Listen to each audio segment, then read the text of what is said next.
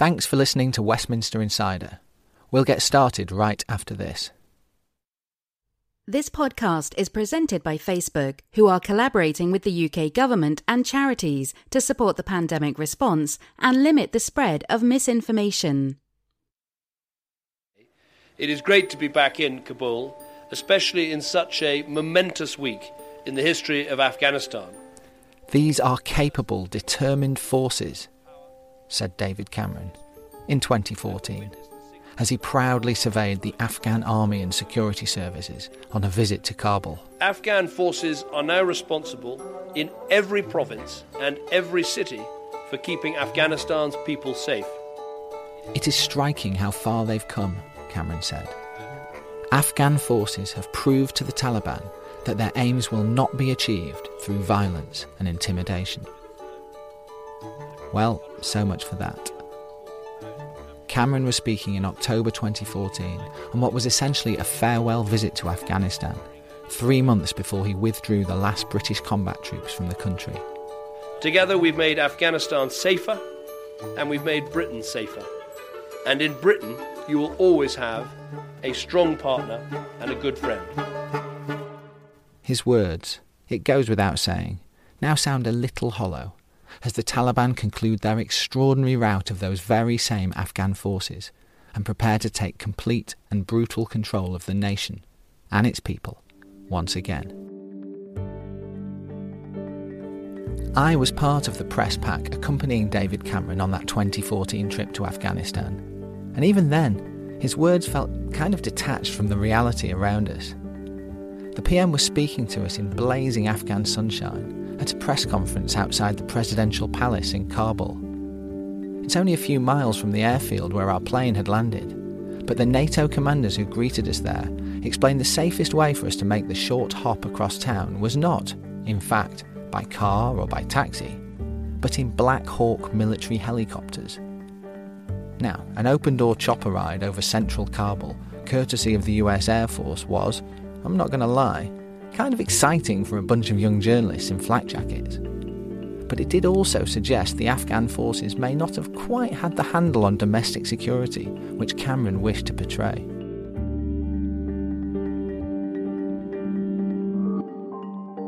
Today, 7 years on from that press conference, and almost 2 decades after the initial invasion, Britain and the West can only sit back and survey the ruins of all they tried to build in Afghanistan. The hand-wringing, the finger-pointing, the I was writing and the how did we get it so wronging will continue for weeks, months, years, perhaps for a generation. The chief victims of this tragedy are of course the Afghan people, now seemingly consigned, after decades of bloodshed, to life under the most repressive of Islamist regimes. Here in Westminster, this crushing failure is felt most keenly among those who devoted time and energy and passion to the new Afghanistan, who risked their lives to try to secure it, to rebuild it, or who formed close bonds with people living there and are now scrambling to escape the chaos.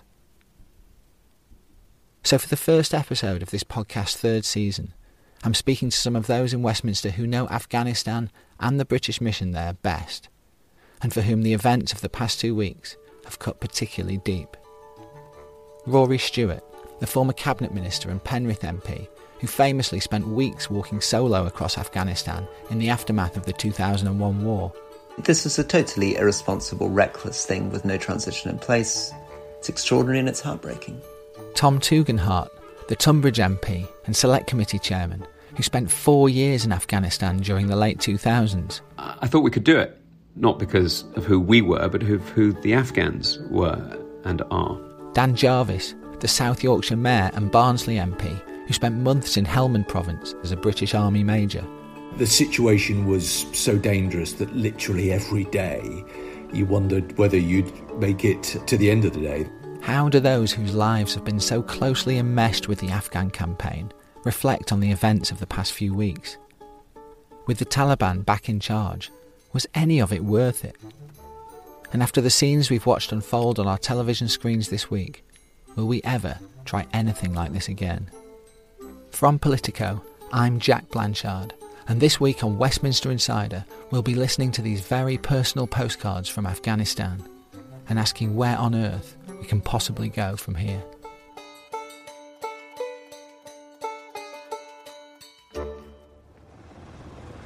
It's December 2001 and the Taliban have been forced from power.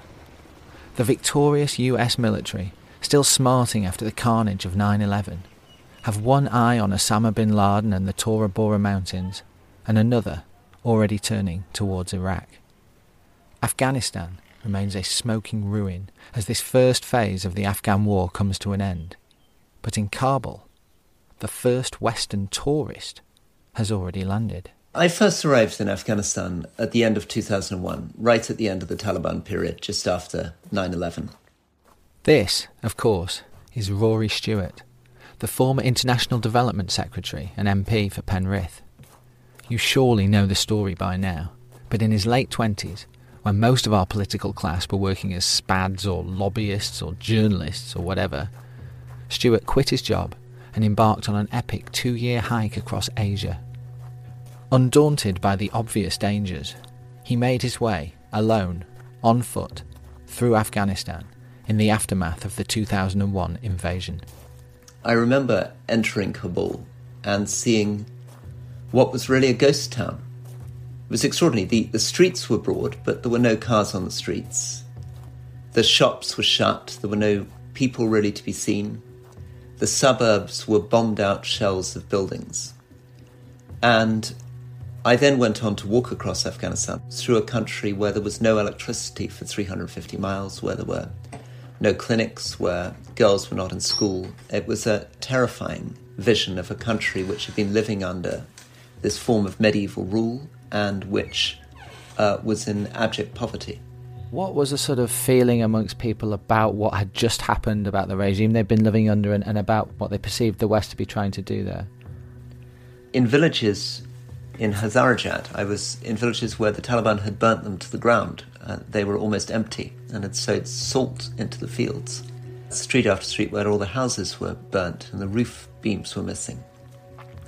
So for those communities there was immense relief, but also trepidation, because they were very unsure about what the future would hold. They were nervous about foreign troops coming in. They were unsure what kind of Afghan government would replace the Taliban. Were you feeling positive at that time about what the West was trying to do? Did you believe it was going to be a success? I believe that the smart decision had been made by the United Nations at the end of 2001, which was to try to keep a light footprint and prevent very large amounts of foreign troops coming in. I was very concerned when we ramped up the US and Britain and others to 100,000 troops and tried to nation build under fire. And I was relieved when we returned back to the light footprint that we've had for the last 5 years, in which we provided support and the Afghan government was in the lead. Among those trying to help establish an effective Afghan government in those early years was Tom Tugendhat, then a 31-year-old British intelligence officer, recently back from service in Iraq. I was invited to come out to Kabul in March 2005 to help set up the Afghan National Security Council, an organisation in the presidential palace in Kabul, and I was one of 2 Brits working there. It was fantastic. It was a huge privilege to do it because I worked with the most extraordinarily diverse group of people. You know, some people had fought with the Northern Alliance, some people had fought with the communists, some people had fought with the Mujahideen, 1 or 2 had even fought with the Taliban. And we were trying to bring together a new governance system and a new government. I spent a year there working in Persian, which was a new experience, given that I didn't speak it on the day I landed. But by the end, it's sort of okay. And then one of the people who I'd been working with was named as governor of Helmand in early 2006.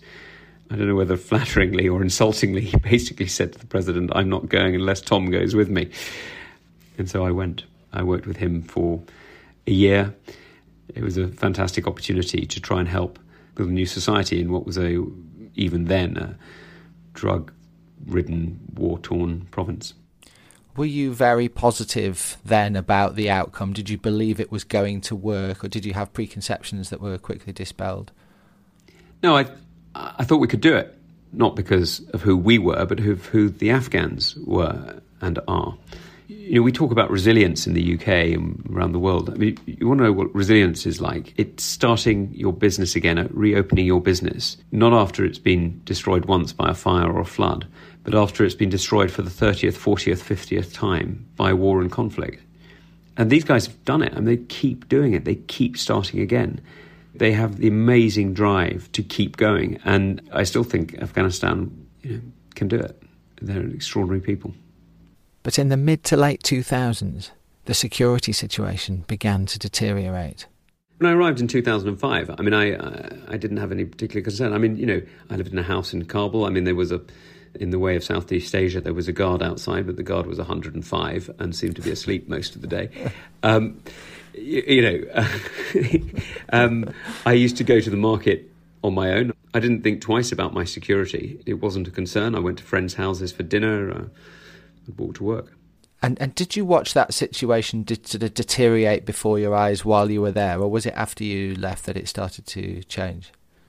Well, I can't speak for Kabul because I really left Kabul in 2006. Once I went down to Helmand, that was very different. And it was already very different. I mean, it got much worse from the day I arrived. So I'm not claiming personal responsibility for destroying it, but it did get worse. I was the only Brit who lived downtown at the time. It wasn't a permissive environment. That's not what I mean. I mean, I wouldn't have gone to the market in the same way, but I did walk a bit to work occasionally, varied times and all the rest of it. And over the year or so that I was working for the governor, it got progressively worse. By late 2005, Rory Stewart had also returned to Afghanistan, setting up an NGO in Kabul to help restore the city's shattered infrastructure. I went back to Afghanistan and found that the centre of the old city of Kabul was in danger of being demolished, and there was enormous need. I mean, I was working in a very poor area of the old city where about 1 in 5 children were dying before the age of 5, and adult life expectancy was about 37. We worked with the community very directly to bring in water supply, sanitation, sewerage, set up a clinic, set up a primary school, restore 150 historic buildings, set up businesses exporting Afghan crafts and supporting woodworkers, calligraphers, ceramicists, jewellers, ultimately carpet weavers. It was an incredibly fulfilling time. I found Afghans a real joy to work with. There was so much that could be achieved so quickly.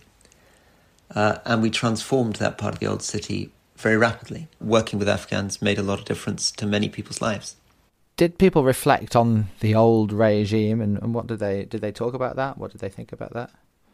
Well, if you were a woman, it was horrifying because you had basically been locked in your house for 5 years, unable to go to school, unable to go to work, only able to leave your house in a full burqa. If you were a Hazara, from the Hazara community in central Afghanistan, you'd experienced almost a genocidal attempt by the Taliban to wipe out whole communities. And one of the most positive things was the developments in the Hazara regions around Bamiyan, where there was an explosion of educated people, of opportunity, and suddenly that community, which had always been quite poor and marginalised, was really beginning to take the lead in so many parts of Afghan society and business. It was a sense of liberation. It was a sense that people were able to be part of a wider world, and they were able to live the kind of middle-class lives, in some cases, that people might live in somewhere like India. And was there a sense of optimism among people about the direction the country was headed at that time, or did the security situation mean that was never really the case?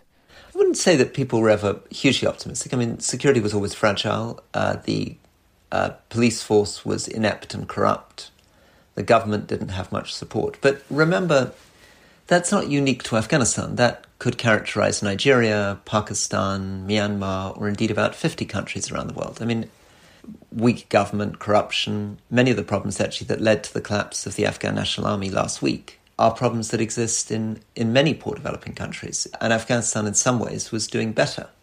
When do you think it started to go wrong? When did you start to become less optimistic about the way that the operation was headed? I became very worried in 2005 when the West started getting impatient in Afghanistan and talking about putting in far more troops.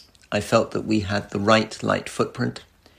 It was a definitely fragile situation in the early days, but Afghans were in the lead. The Taliban were not very active, and I felt it was dangerous to allow the Taliban to present themselves as fighting against an international occupation.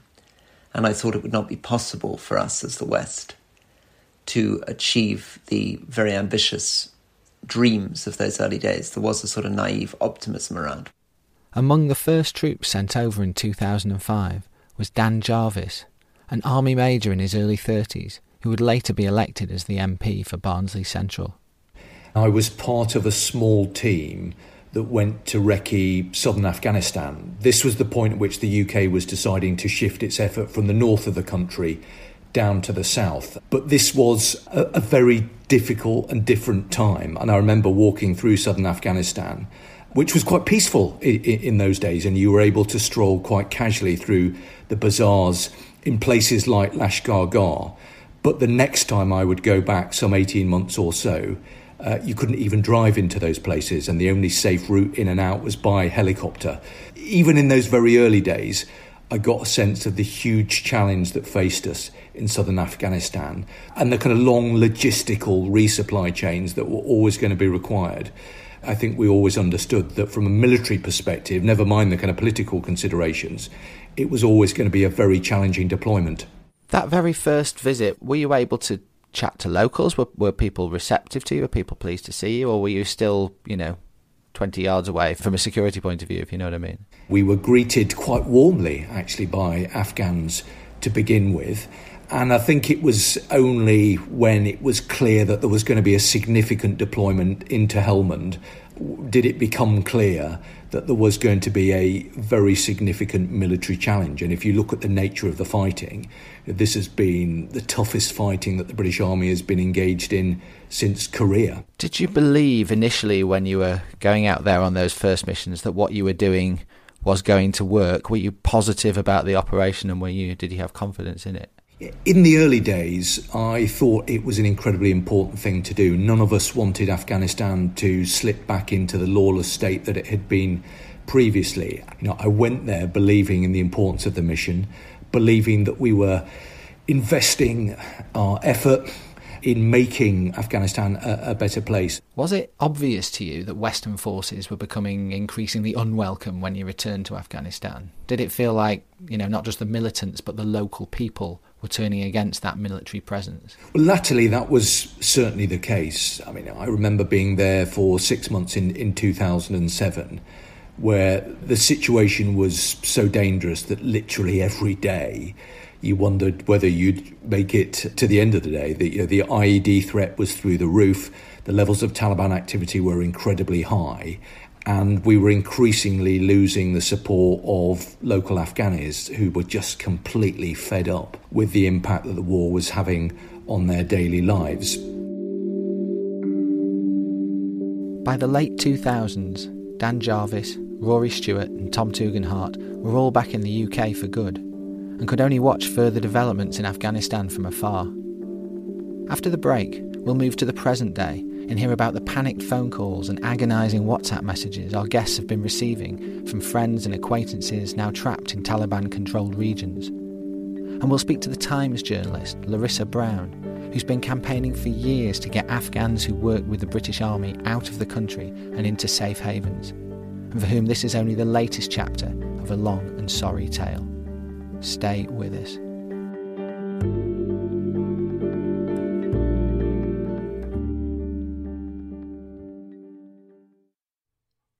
Facebook is collaborating with partners in the UK to support the pandemic response.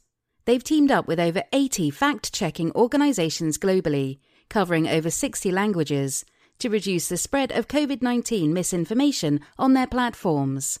And they have worked with fact-checkers such as Full Fact in the UK to develop multilingual media literacy campaigns that provided millions of people with tips for spotting false news. Get the full story at about.fb.com/actions/UK.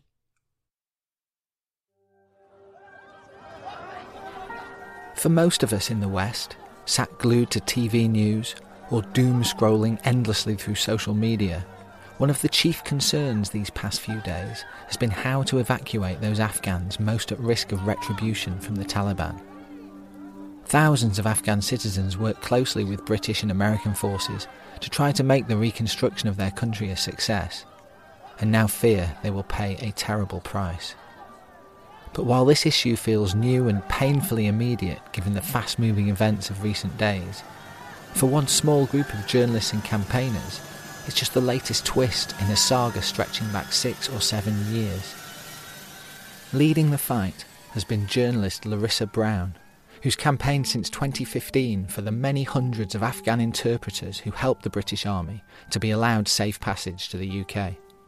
She took time out from this busiest of weeks, she is the defence editor at the Times, to speak to me by phone from her bustling newspaper office. After the British troops left in their sort of combat role in 2014, the Taliban obviously were slowly gaining more and more ground, and every time they went into villages they were asking for those people who they considered to be infidels, so those people that had been working with NATO countries. So it was these interpreters that, you know, that were then said that they had been left behind after those troops had pulled out.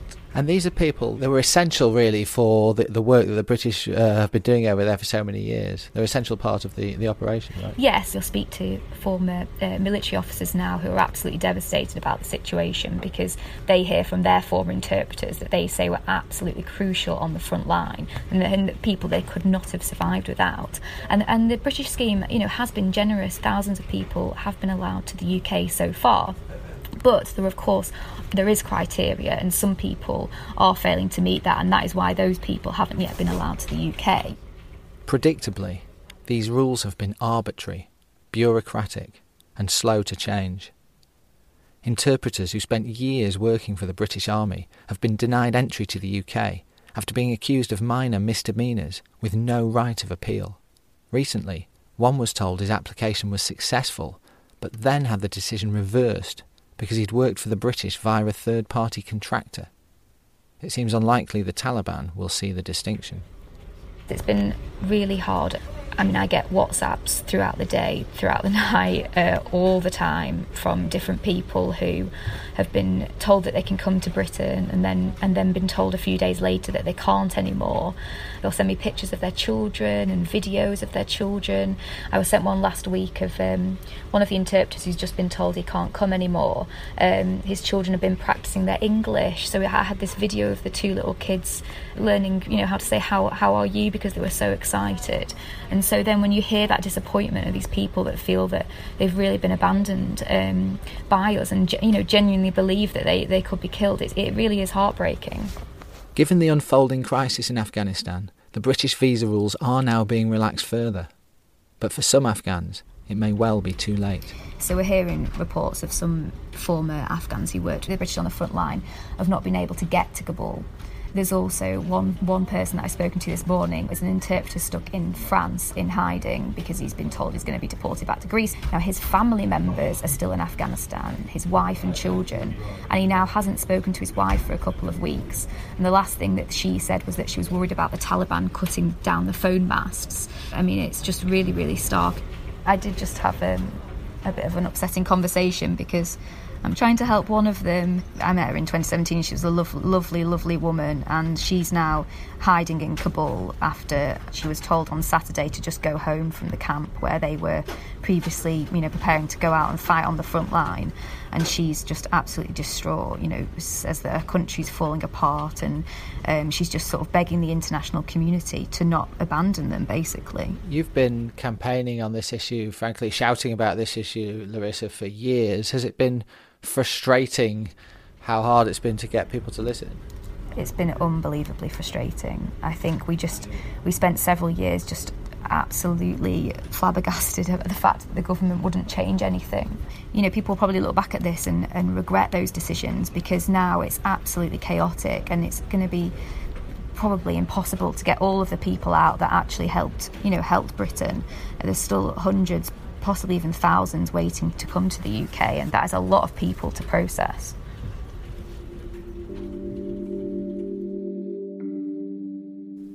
Larissa's sense of intense frustration was echoed by all three of the politicians I interviewed for the podcast as we moved on to discuss the present-day situation. I was flicking through their bios as I was writing this script, and what struck me was how, despite their personal differences and their political differences, one's a Tory, one's Labour, one's kind of politically homeless now, I guess, the similarities between their stories are striking.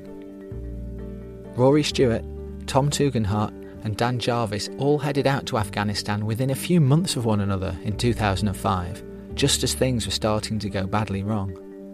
Each of them was 31, 32 years old at the time, with a military background and a genuine sense of public duty to match their obvious ambition.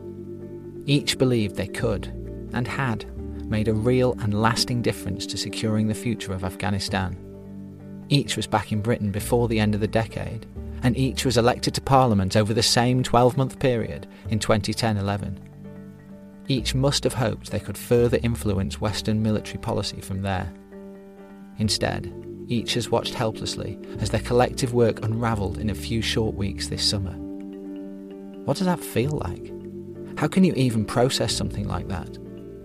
Look, it's heartbreaking. I mean, I can't begin to describe how it is. Tom Tugendhat. I mean, you're watching something that you've worked for, sure, fine. I mean, we often see personal failure coming after individual effort. But not only that, you're seeing something that your friends lost their lives trying to achieve, and that your friends are still losing their lives over because it's not over. This is, we haven't seen the worst of this. We haven't seen the end of this.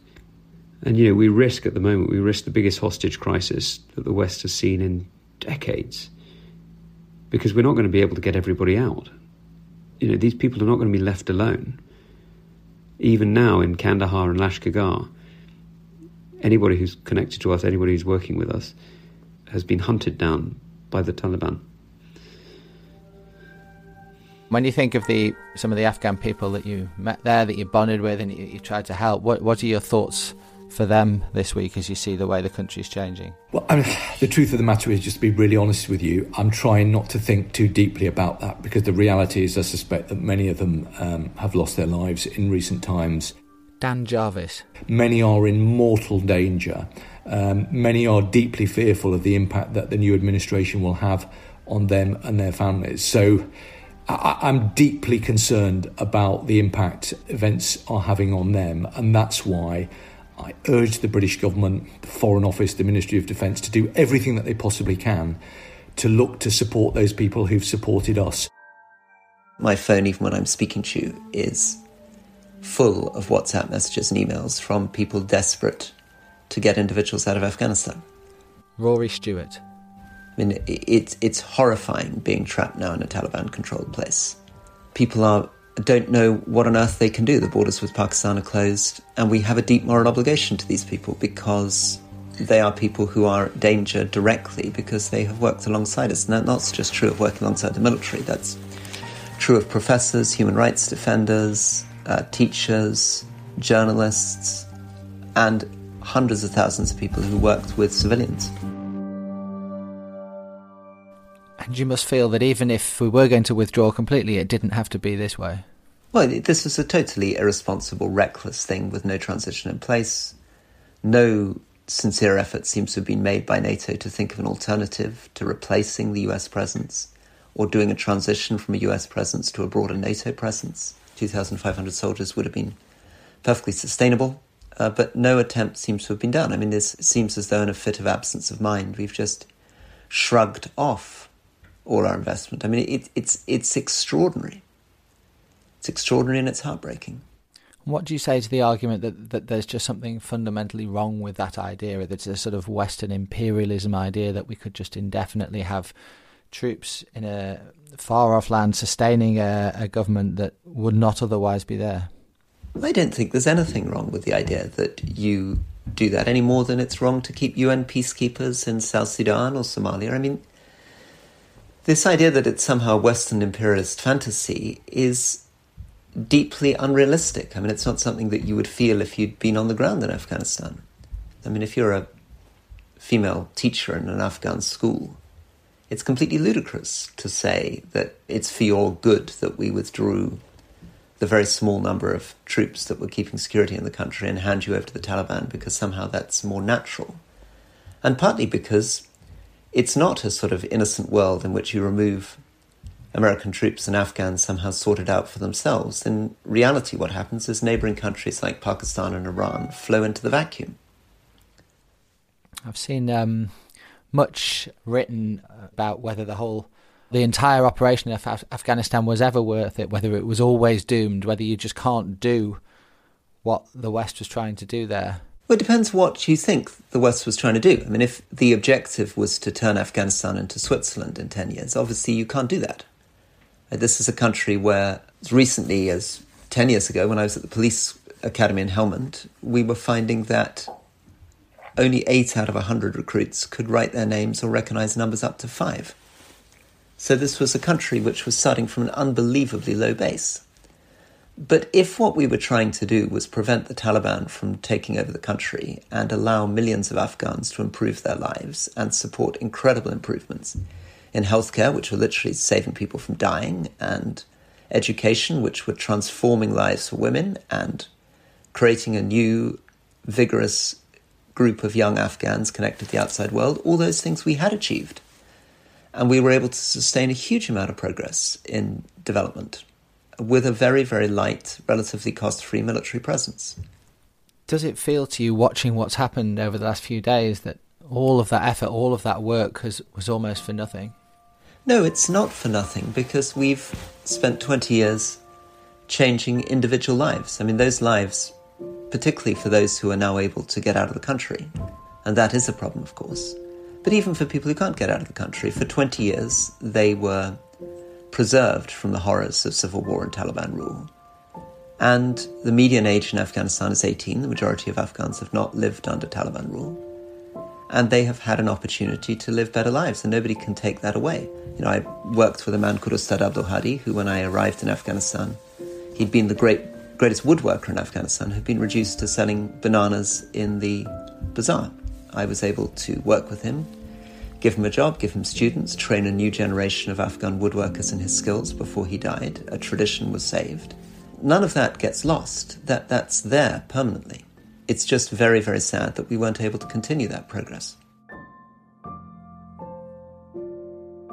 I asked Dan Jarvis if he was still able to remain positive about the months of dangerous work he'd undertaken in Afghanistan. Despite the fact I'm heartbroken at what's happened, I'm still proud of the service that we contributed to Afghanistan, still proud of the gains that we made.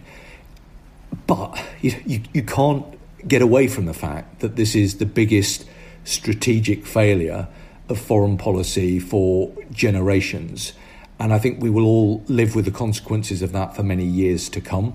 Do you fear that you wasted all that time and all that energy and all that effort when you were there?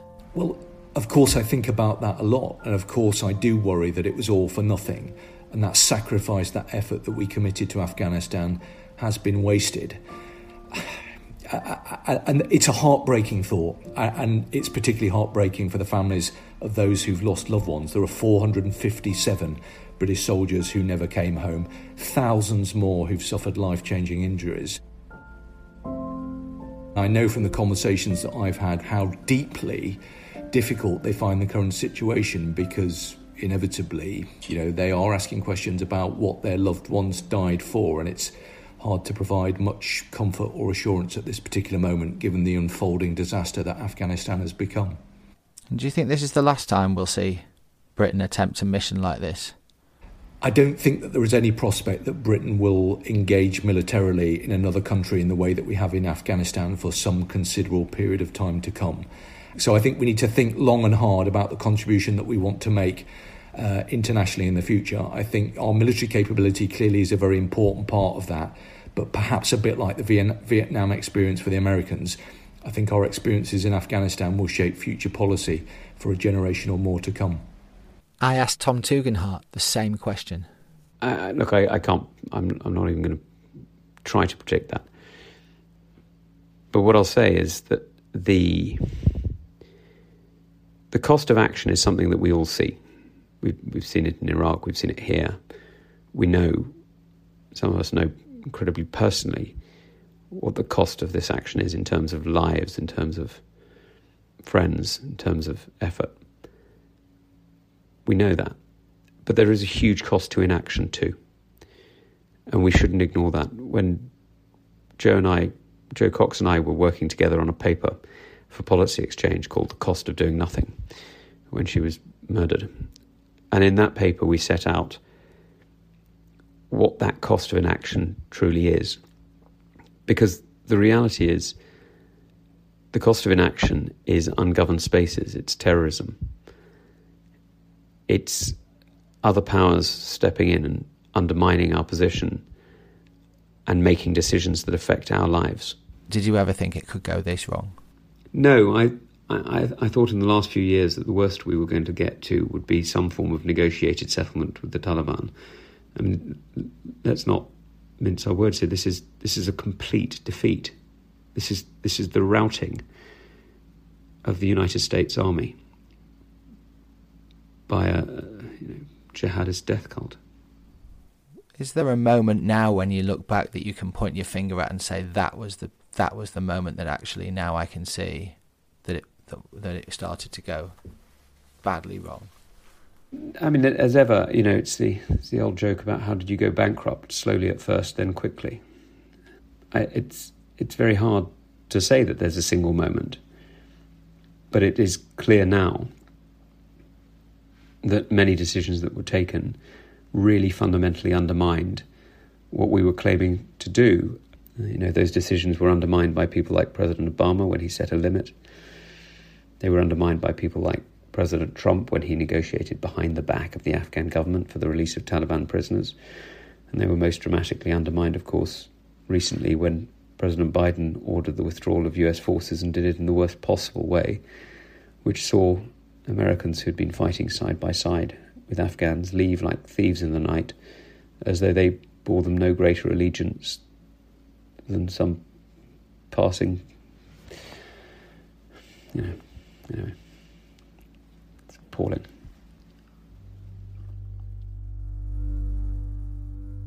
Is there anything else you wanted to say, Tom, reflecting on your time in Afghanistan that we haven't touched upon? So one of the things I did when I was the advisor to the governor was I used to go out and meet people, often secretly and at night. I'd go with a small group of Afghans and we'd go and talk in villages miles and miles away from the centre. And we'd sit often all night with what's called a shura, a council, which is just basically a group of old men, and talk about the future and talk about who said what to who at weddings and the usual sort of things you chat about over tea and raisins and walnuts. And one of the things that people said to us all the time was, look, of course we want to do a deal with you, of course we want to work with you, of course we don't want our sons and our children going off to be Talibs and get murdered for trying to sell drugs or become addicts themselves because the opium has seeped into their blood through their fingers. Of course we don't want that. But we can't do it unless you commit to the future. We can't do it unless we know you're here tomorrow. Because if you leave and we've done a deal with you, then it won't just be us that's punished. It's our entire family. It'll be our children, our grandchildren. And I heard that time and again. The key to us being successful, the key to Afghanistan's freedom, was strategic patience. And what really worried me then, and has become clear today, is that we wouldn't have the patience to endure. It's that patience that liberated not just Germany, but the whole of Eastern Europe. We sat and waited for 45 years after the end of the Second World War. It's that strategic patience that turned South Korea and Japan into enormously prosperous democracies, and, by the way, made us prosperous by association. That's what really, really matters, and that's what we've got to find again.